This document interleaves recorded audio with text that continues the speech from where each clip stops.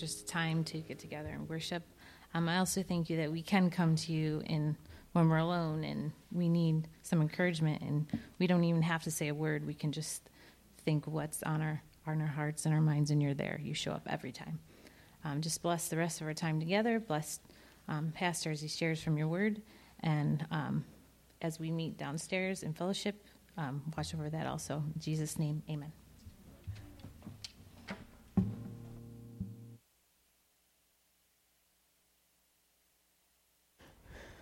Amen. Amen. Well, if you're in children's church age group, I think up to 10, and you can head out through the back and upstairs, and our children's church team will be back there to greet you. So I hope you're having a good day today, a week. It's been kind of a strange week. We had some winter weather, and I don't know what today is. I'm not sure. Yeah, no summer weather this week. So it'll be a good day. We're in the second installment of our series, Why? And this series was really birthed out of a variety of things, but primarily for me and my family, the miscarriage we had back in the fall. And you always just ask the why question when tough things like that happen. It doesn't really matter what it is, anything difficult in life, we just start to ask why. And then we go to God. And sometimes we don't always get the answer we want. Sometimes we don't hear any answer at all. But I hope that throughout this series we can answer just some of the questions I think that are easy to answer throughout the Scripture, and ones that can kind of give us a good direction or good trajectory as we kind of seek to understand life. And then for those questions that nobody has the answer to now, you can ask those when you get to heaven, okay? And we'll try to understand the ones that we can right now. And so today we'll be in Genesis 1 and 2, and so you can grab your Bibles and turn there. We were in Genesis 1 last week. We'll just be looking at a different section of Genesis 1 today, and then Genesis chapter 2. And this question I want to answer today was, why gender? It seems like over really probably the last 100 years, there's been a culture shift, and over probably the last 20 to 30, it seems like the lines of gender have just gotten really, really skewed and confused. And so I hope today, I don't want to present what I think is the right thing. I want to present what I know God has set up in His Word and the direction that He's given us. And so just the phrase I want you to remember is God's design. If you don't remember anything else about gender and God and the Scriptures, just remember God's design, okay? And He's got a good one for us. So I'm going to go ahead and show you a video real quick. It's kind of like an introduction to a series that's on Right Now Media, but I wanted you to see it, and I'll talk a little bit about it.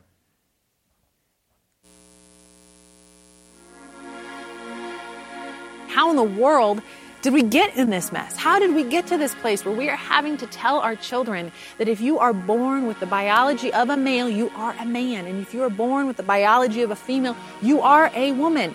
And that statement alone is so controversial that it is reason for a lot of us to pause to even say that.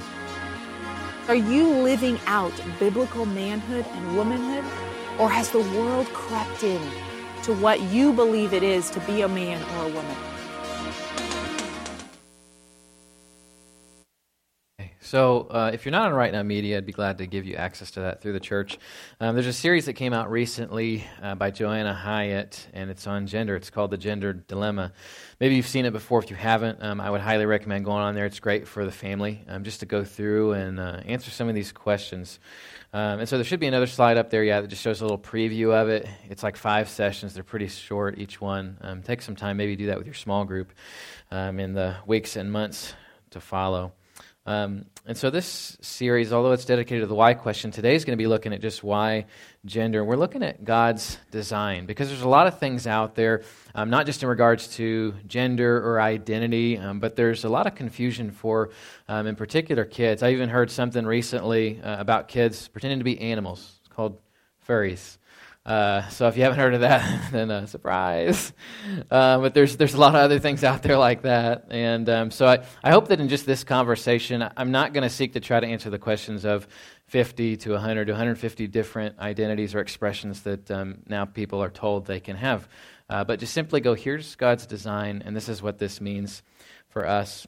And so there's another line of thinking out there of people who would say, well, there's some percentage of people out there that when they are born, They are born with maybe a certain trait or characteristic, that makes them think that even though they were born biologically male or female, they have this trait that just makes them question. And so if you look on Google and you look up like hermaphrodite or other things like that, you will find that Google tells you 1% to 2% of people are born in a way that would make them think or make them question.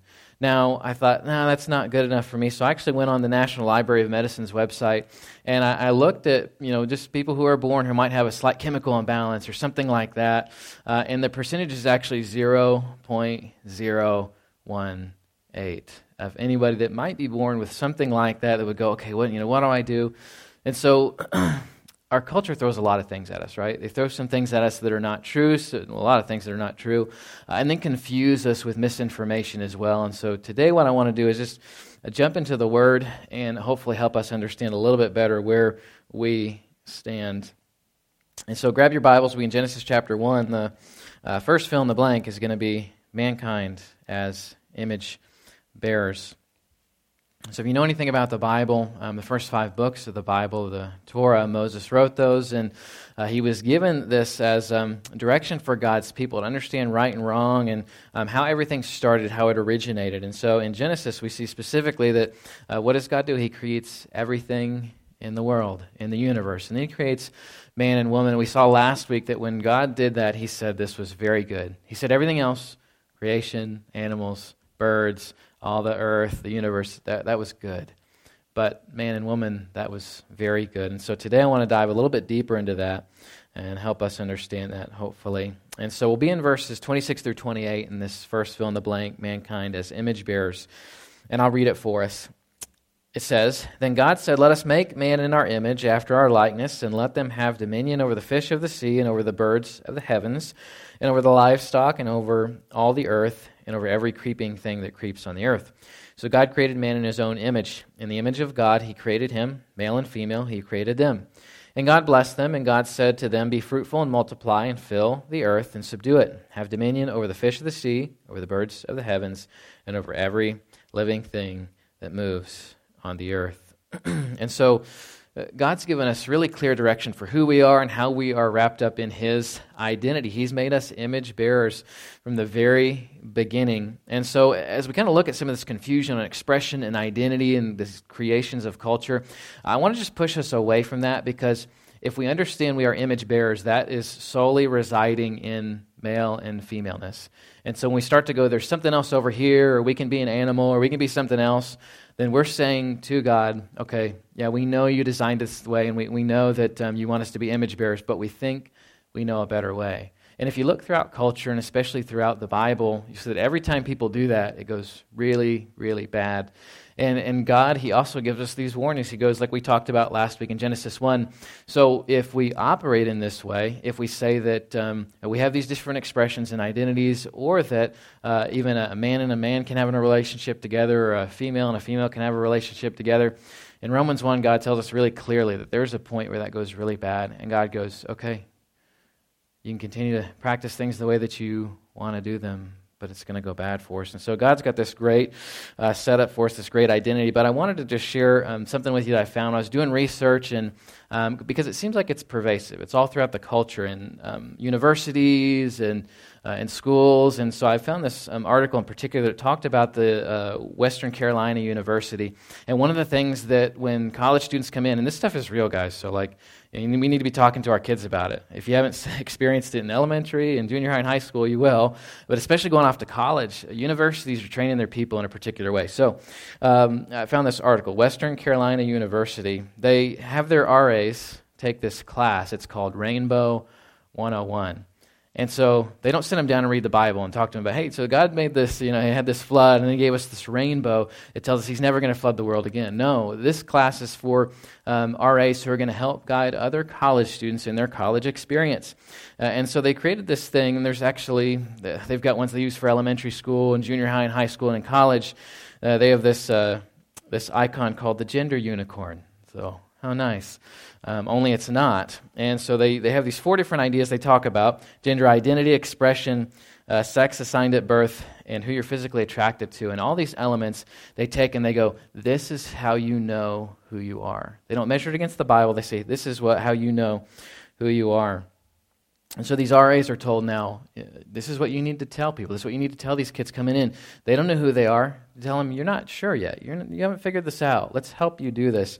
And so they've told them to avoid some phrases, too, in this training. In one of the excerpts, the instructor says, now we want you to avoid phrases like this.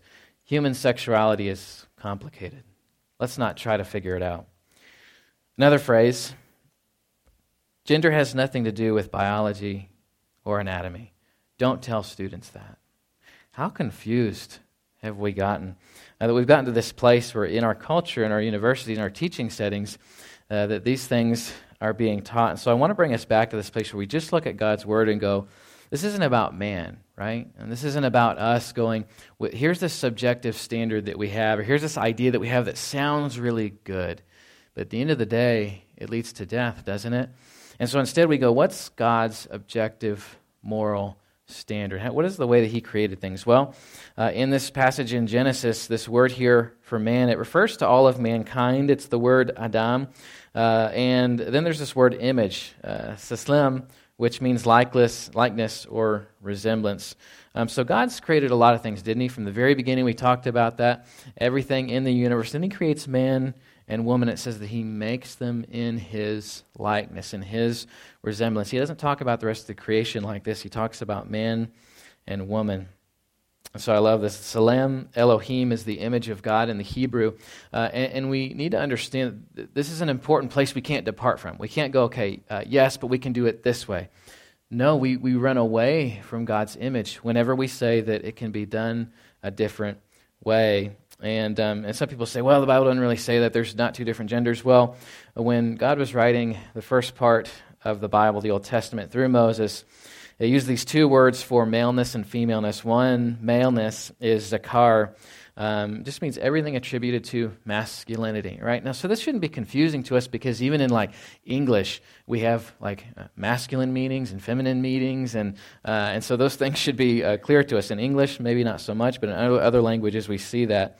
And so there's these two separate genders, right? There's not 50, there's not 100. God just says, hey, here's the way that I've laid it out. But we make it so much more complicated, don't we?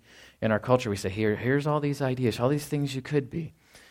But we go back to God, and he says, no, there's this zakar, and there's this nekeb, and it's the male and femaleness.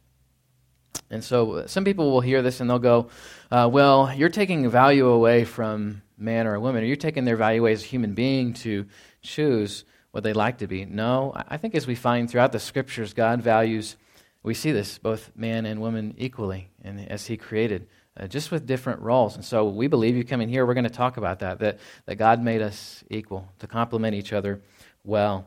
But where did all this start? Well, I think we have to go to the Scripture, and we have to say, like, we look in places like Ephesians 5 and go, what is a godly man? Because we kind of lose sight of that, don't we, in our culture? And so what does it mean to be a godly man? Well, I think about things like protecting your family, being that spiritual leader. I'm not just sitting on the couch and going, they'll figure it out. Well, I tell you what, when your kids go to college, they'll figure out something, and it probably won't be something good unless you've given them some biblical wisdom and instruction. So we're supposed to do that. And then what is man supposed to do to his wife? He's supposed to love her sacrificially. We see this in Ephesians 5 as well. To sacrificially love her like Christ loved the church. And sometimes that's hard, isn't it? Right? Now, I know guys are going, no, my wife is great. I love her all the time, easily, right? Well, sometimes that can be difficult, right? And then vice versa, right? And the ladies are going, yeah, husband, he never makes any mistakes. So that's easy. Well, the woman's role looks a little different too. So you look in Proverbs 31, you see service, you see character, awareness, and being engaged with the community. So God's made us in a specific way, equally yet with different skill sets and traits that complement one another.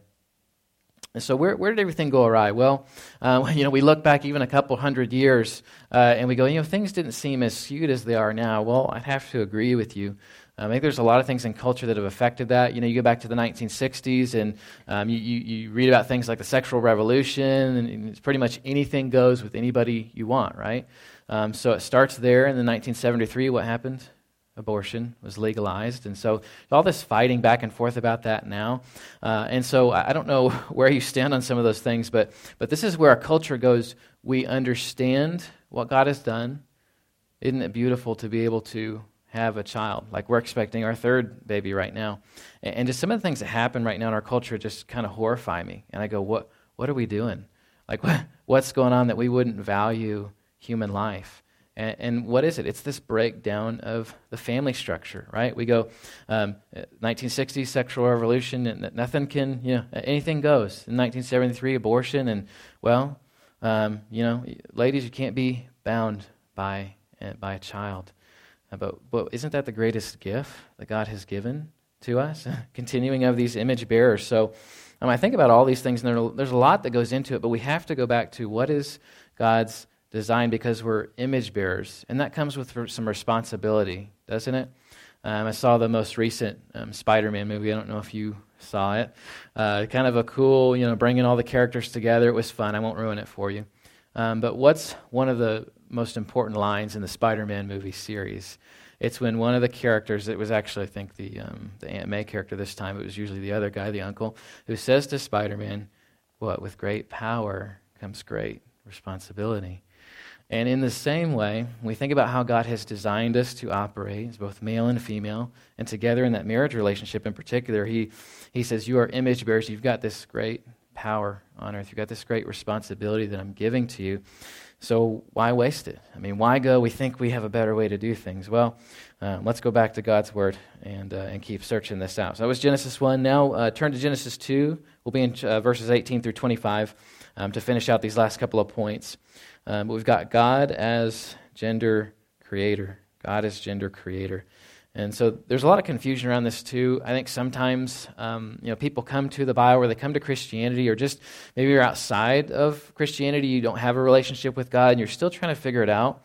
And you go, okay, I've heard some things about gender, but what's true? Well, maybe this is all just a creation of somebody else. Maybe God he just set up things, and then either Satan created gender, or like our culture did, and then it's just gone crazy since then. No, God designed it from the very beginning. And so in Genesis 2, starting in verse 18, it says, Then the Lord said, It is not good that man should be alone. I will make him a helper fit for him. Now out of the ground the Lord God had formed every beast of the field and every bird of the heavens, and brought them to the man to see what he would call them. And whatever the man called every living creature, that was its name. The man gave names to all the livestock, and to the birds of the heavens, and to every beast of the field. But for Adam there was not found a helper fit for him. Verse 21, So the Lord God caused a deep sleep to fall upon the man, and while he slept, he took one of his ribs and closed it up its place with flesh. And the rib that the Lord God had taken from man, he made into a woman and brought her to the man. So there's something taking place here. God, in all of his creation, he creates, and by the way, he knows the plan from the beginning, right? Man gets there, and he's going, okay, right, we got all the beasts of the field, everything, but there's something missing. And God says this too, it's not good that the man should be alone. So you see the same word we talked about last week for good that God kept talking about with all this creation, tob in the Hebrew. So he says, this is good, all my creation's good, this is good, this is good, this is good. He makes man and woman, he says this is very good. Well, he says here it's not good. What's not good? That the man should be alone. So he had this perfect design from the beginning, and man's there, and he wants man to recognize this. And it's actually interesting, this word here for alone in the Hebrew, it's if you transliterated it and you said it, it'd sound like this, bad. It's not good that the man would be alone, it's bad in the Hebrew. So I thought that was funny. I was reading that. It's bad to be alone. And so some of you are introverts, you're like, no, it's good to be alone. So I know what you're talking about. I'm the same way. You're like, no, I need the time alone. But in the very beginning of creation, can you imagine, God creates everything, he's got man there, and man's going something's missing. And God's going, I know. I got something even better, right? And so he says, because it's not good, it's bad for you to be alone. So what does he do? Well, he makes this helper. And in the Hebrew, it's the helper fit for him, the Ezer Nekeb.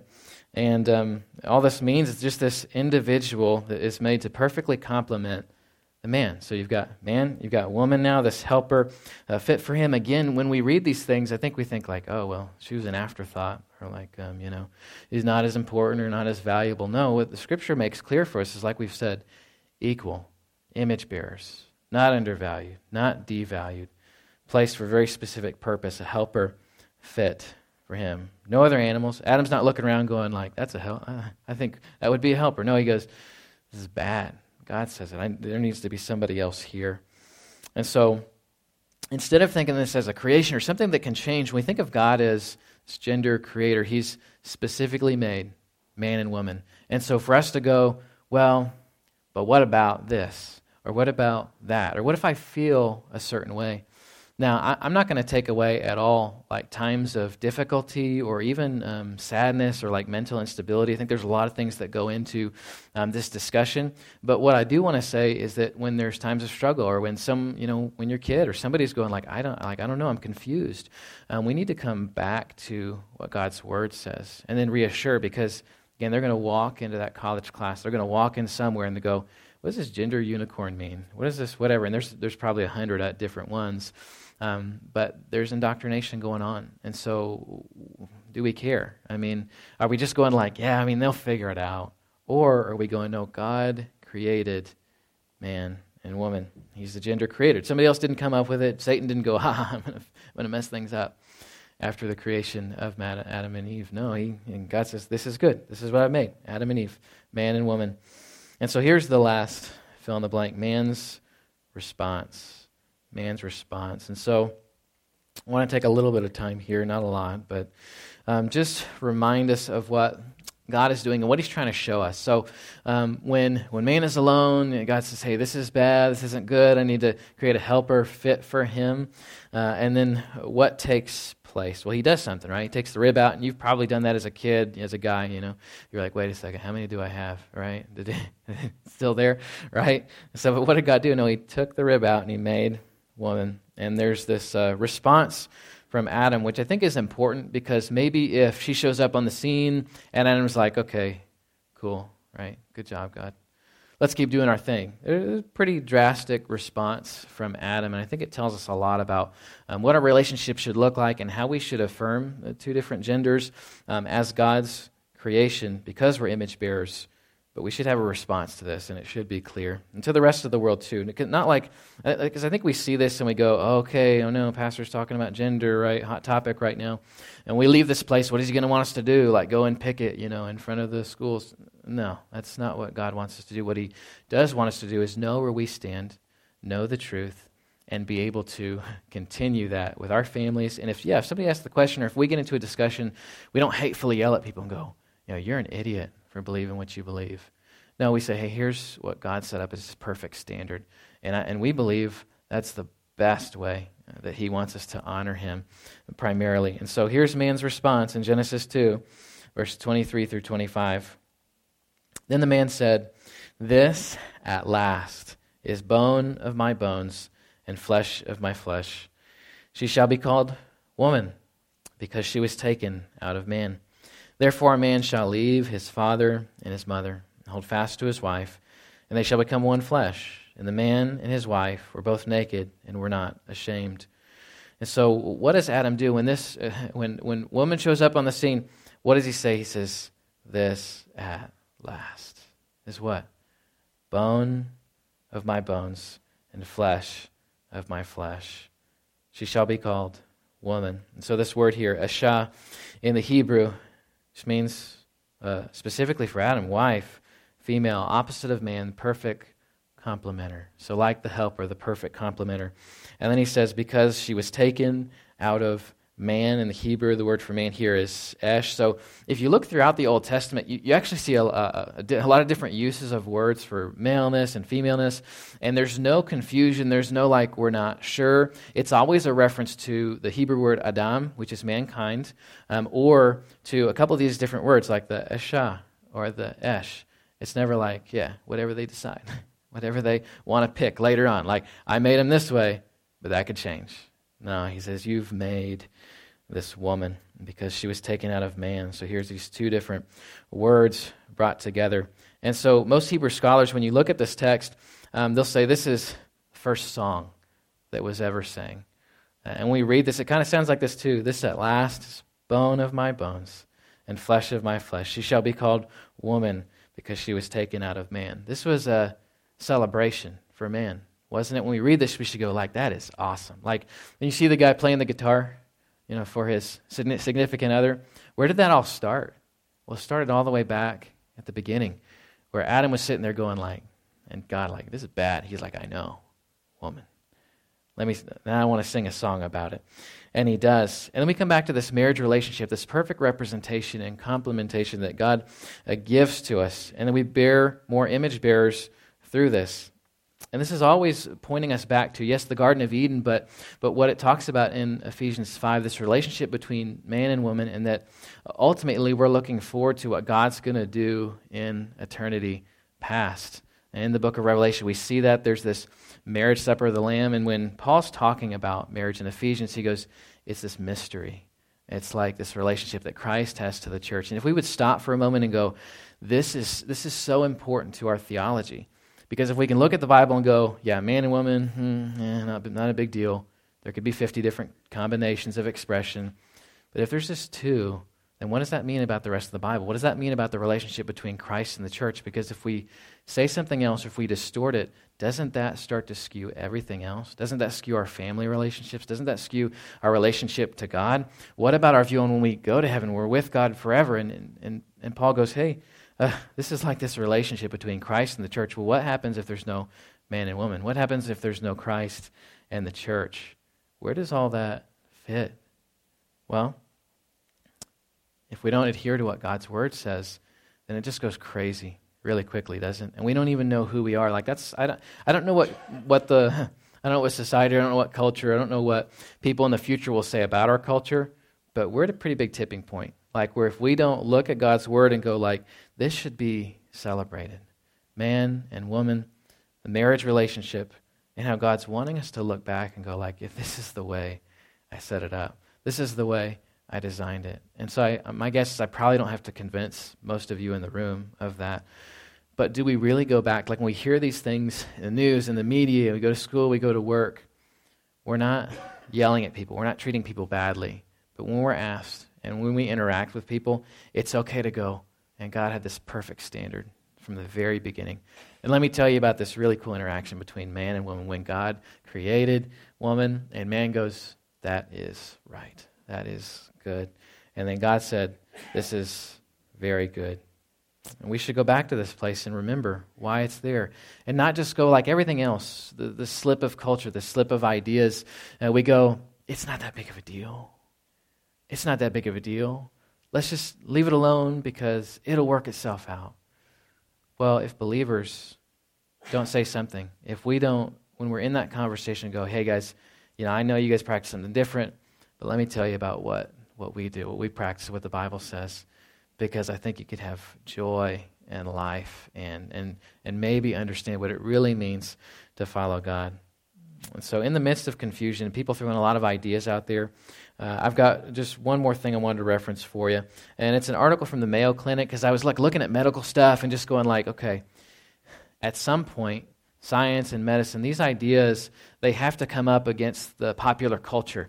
And so what do they say when that happens? Well, in this article, I can forward it to you if you want later. This Mayo Clinic article, it's about letting your kids pick what expression they are, who they are. And that's okay. Don't tell them if they're, don't tell them they're a man or a woman, like early on, we don't want to confuse them because they really need to figure that out for themselves. Well, in this article by the Mayo Clinic, I'm just taking an excerpt from the middle of it. It says this: most children typically develop the ability to recognize and label gender groups such as girl, woman, feminine, and boy, man, masculine between the ages of 18 and 24 months old. Like some of your kids talk by that point. So at that point in a person's development, because this was imprinted by God, male or femaleness, they go, that's a man, that's a woman. And the article also says most also categorize their own gender by age 3. So what does this tell us? Does culture need to help us understand? Does popular ideas need to help us understand what our own gender expression or identity is? No, it's because there's two. And for a little kid who goes like, I am a man, I am a woman, that should tell us something. That as even like science and medicine, these guys are doing studies, they're like, don't tell the kids what they are, okay? Because they'll figure it out. And they go, man, but between 18 and 24 months, like they recognize male and femaleness. And by age 3, they're like, I'm a man or I'm a woman. And then what does culture do? They come in and go, you don't really know. You don't really know. You don't really know. We've got to go back to God's word and we've got to go, look, mankind, the Adam in the Hebrew, God created us as image bearers. And God created us with a specific gender, male or femaleness. And then Adam, first man, Ish, had this response to the Isha woman. He sang a song about it. And he said, this is good. Bone of my bones, flesh of my flesh. And there you have it, the marriage relationship and Adam and Eve, man and woman, how they're supposed to complement one another. And that points us in the right direction. I hope that as we leave this place, maybe we think about some of these things, maybe we have some conversations. But if you dig deep enough, you dig hard enough, beyond popular ideas and culture, and you understand what the Bible says, then we're on solid ground, aren't we? We're on solid ground to tell our kids. I got a conversation with Alana this week about that. Just gender, who she is, and who I am, and what that looks like moving forward for her. Don't be confused. The world's got a lot of ideas out there, but this is what God has given us. So don't skew it. Let's be just agents of truth and change and encouragement for the world that we're in, and share the truth where you can, okay? And so I want to close us out just in prayer.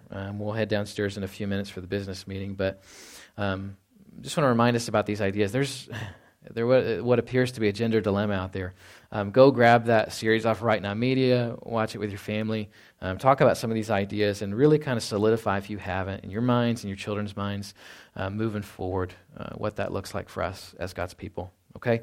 Let me pray for us, and then we'll move on from there. Father, we thank you for this time, this season, in a time of what seems like a lot of confusion and instability. We just pray that you would show us what we need to see, what we need to know. God, it almost seems like even things like this just have gotten brushed under the rug as just a natural progression of change.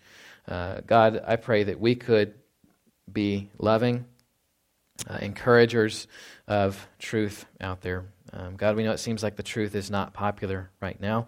Help us to be those that don't hate others, but love them. And God, simply want to see your greatest glory accomplished on the earth while we're here. Remind us who we are, image bearers, that you created gender, man and woman, two separate, but complement each other perfectly. And God, that you gave man an opportunity to sing a song about it, to have this beautiful response to his helper, fit for him. God, I pray we wouldn't lose sight of this, that we wouldn't allow things to be made so complicated like our culture does, but just go back to the truth. You've laid it out clearly for us. Help us to be those who can share that in a way that others would receive it as well. Let us be those agents of change and of encouragement to a world that needs help, needs the truth. And it's your name we pray. Amen. Well, I love you, church. We've got a business meeting afterwards, so if you're a member in the room, we'll actually have a little dinner associated with it as well. So we'll give everybody a few minutes. If you can help us with some of the Christmas decorations, I think we're going to try to take those down too. And then we'll head downstairs for the business meeting. Okay? See you down there.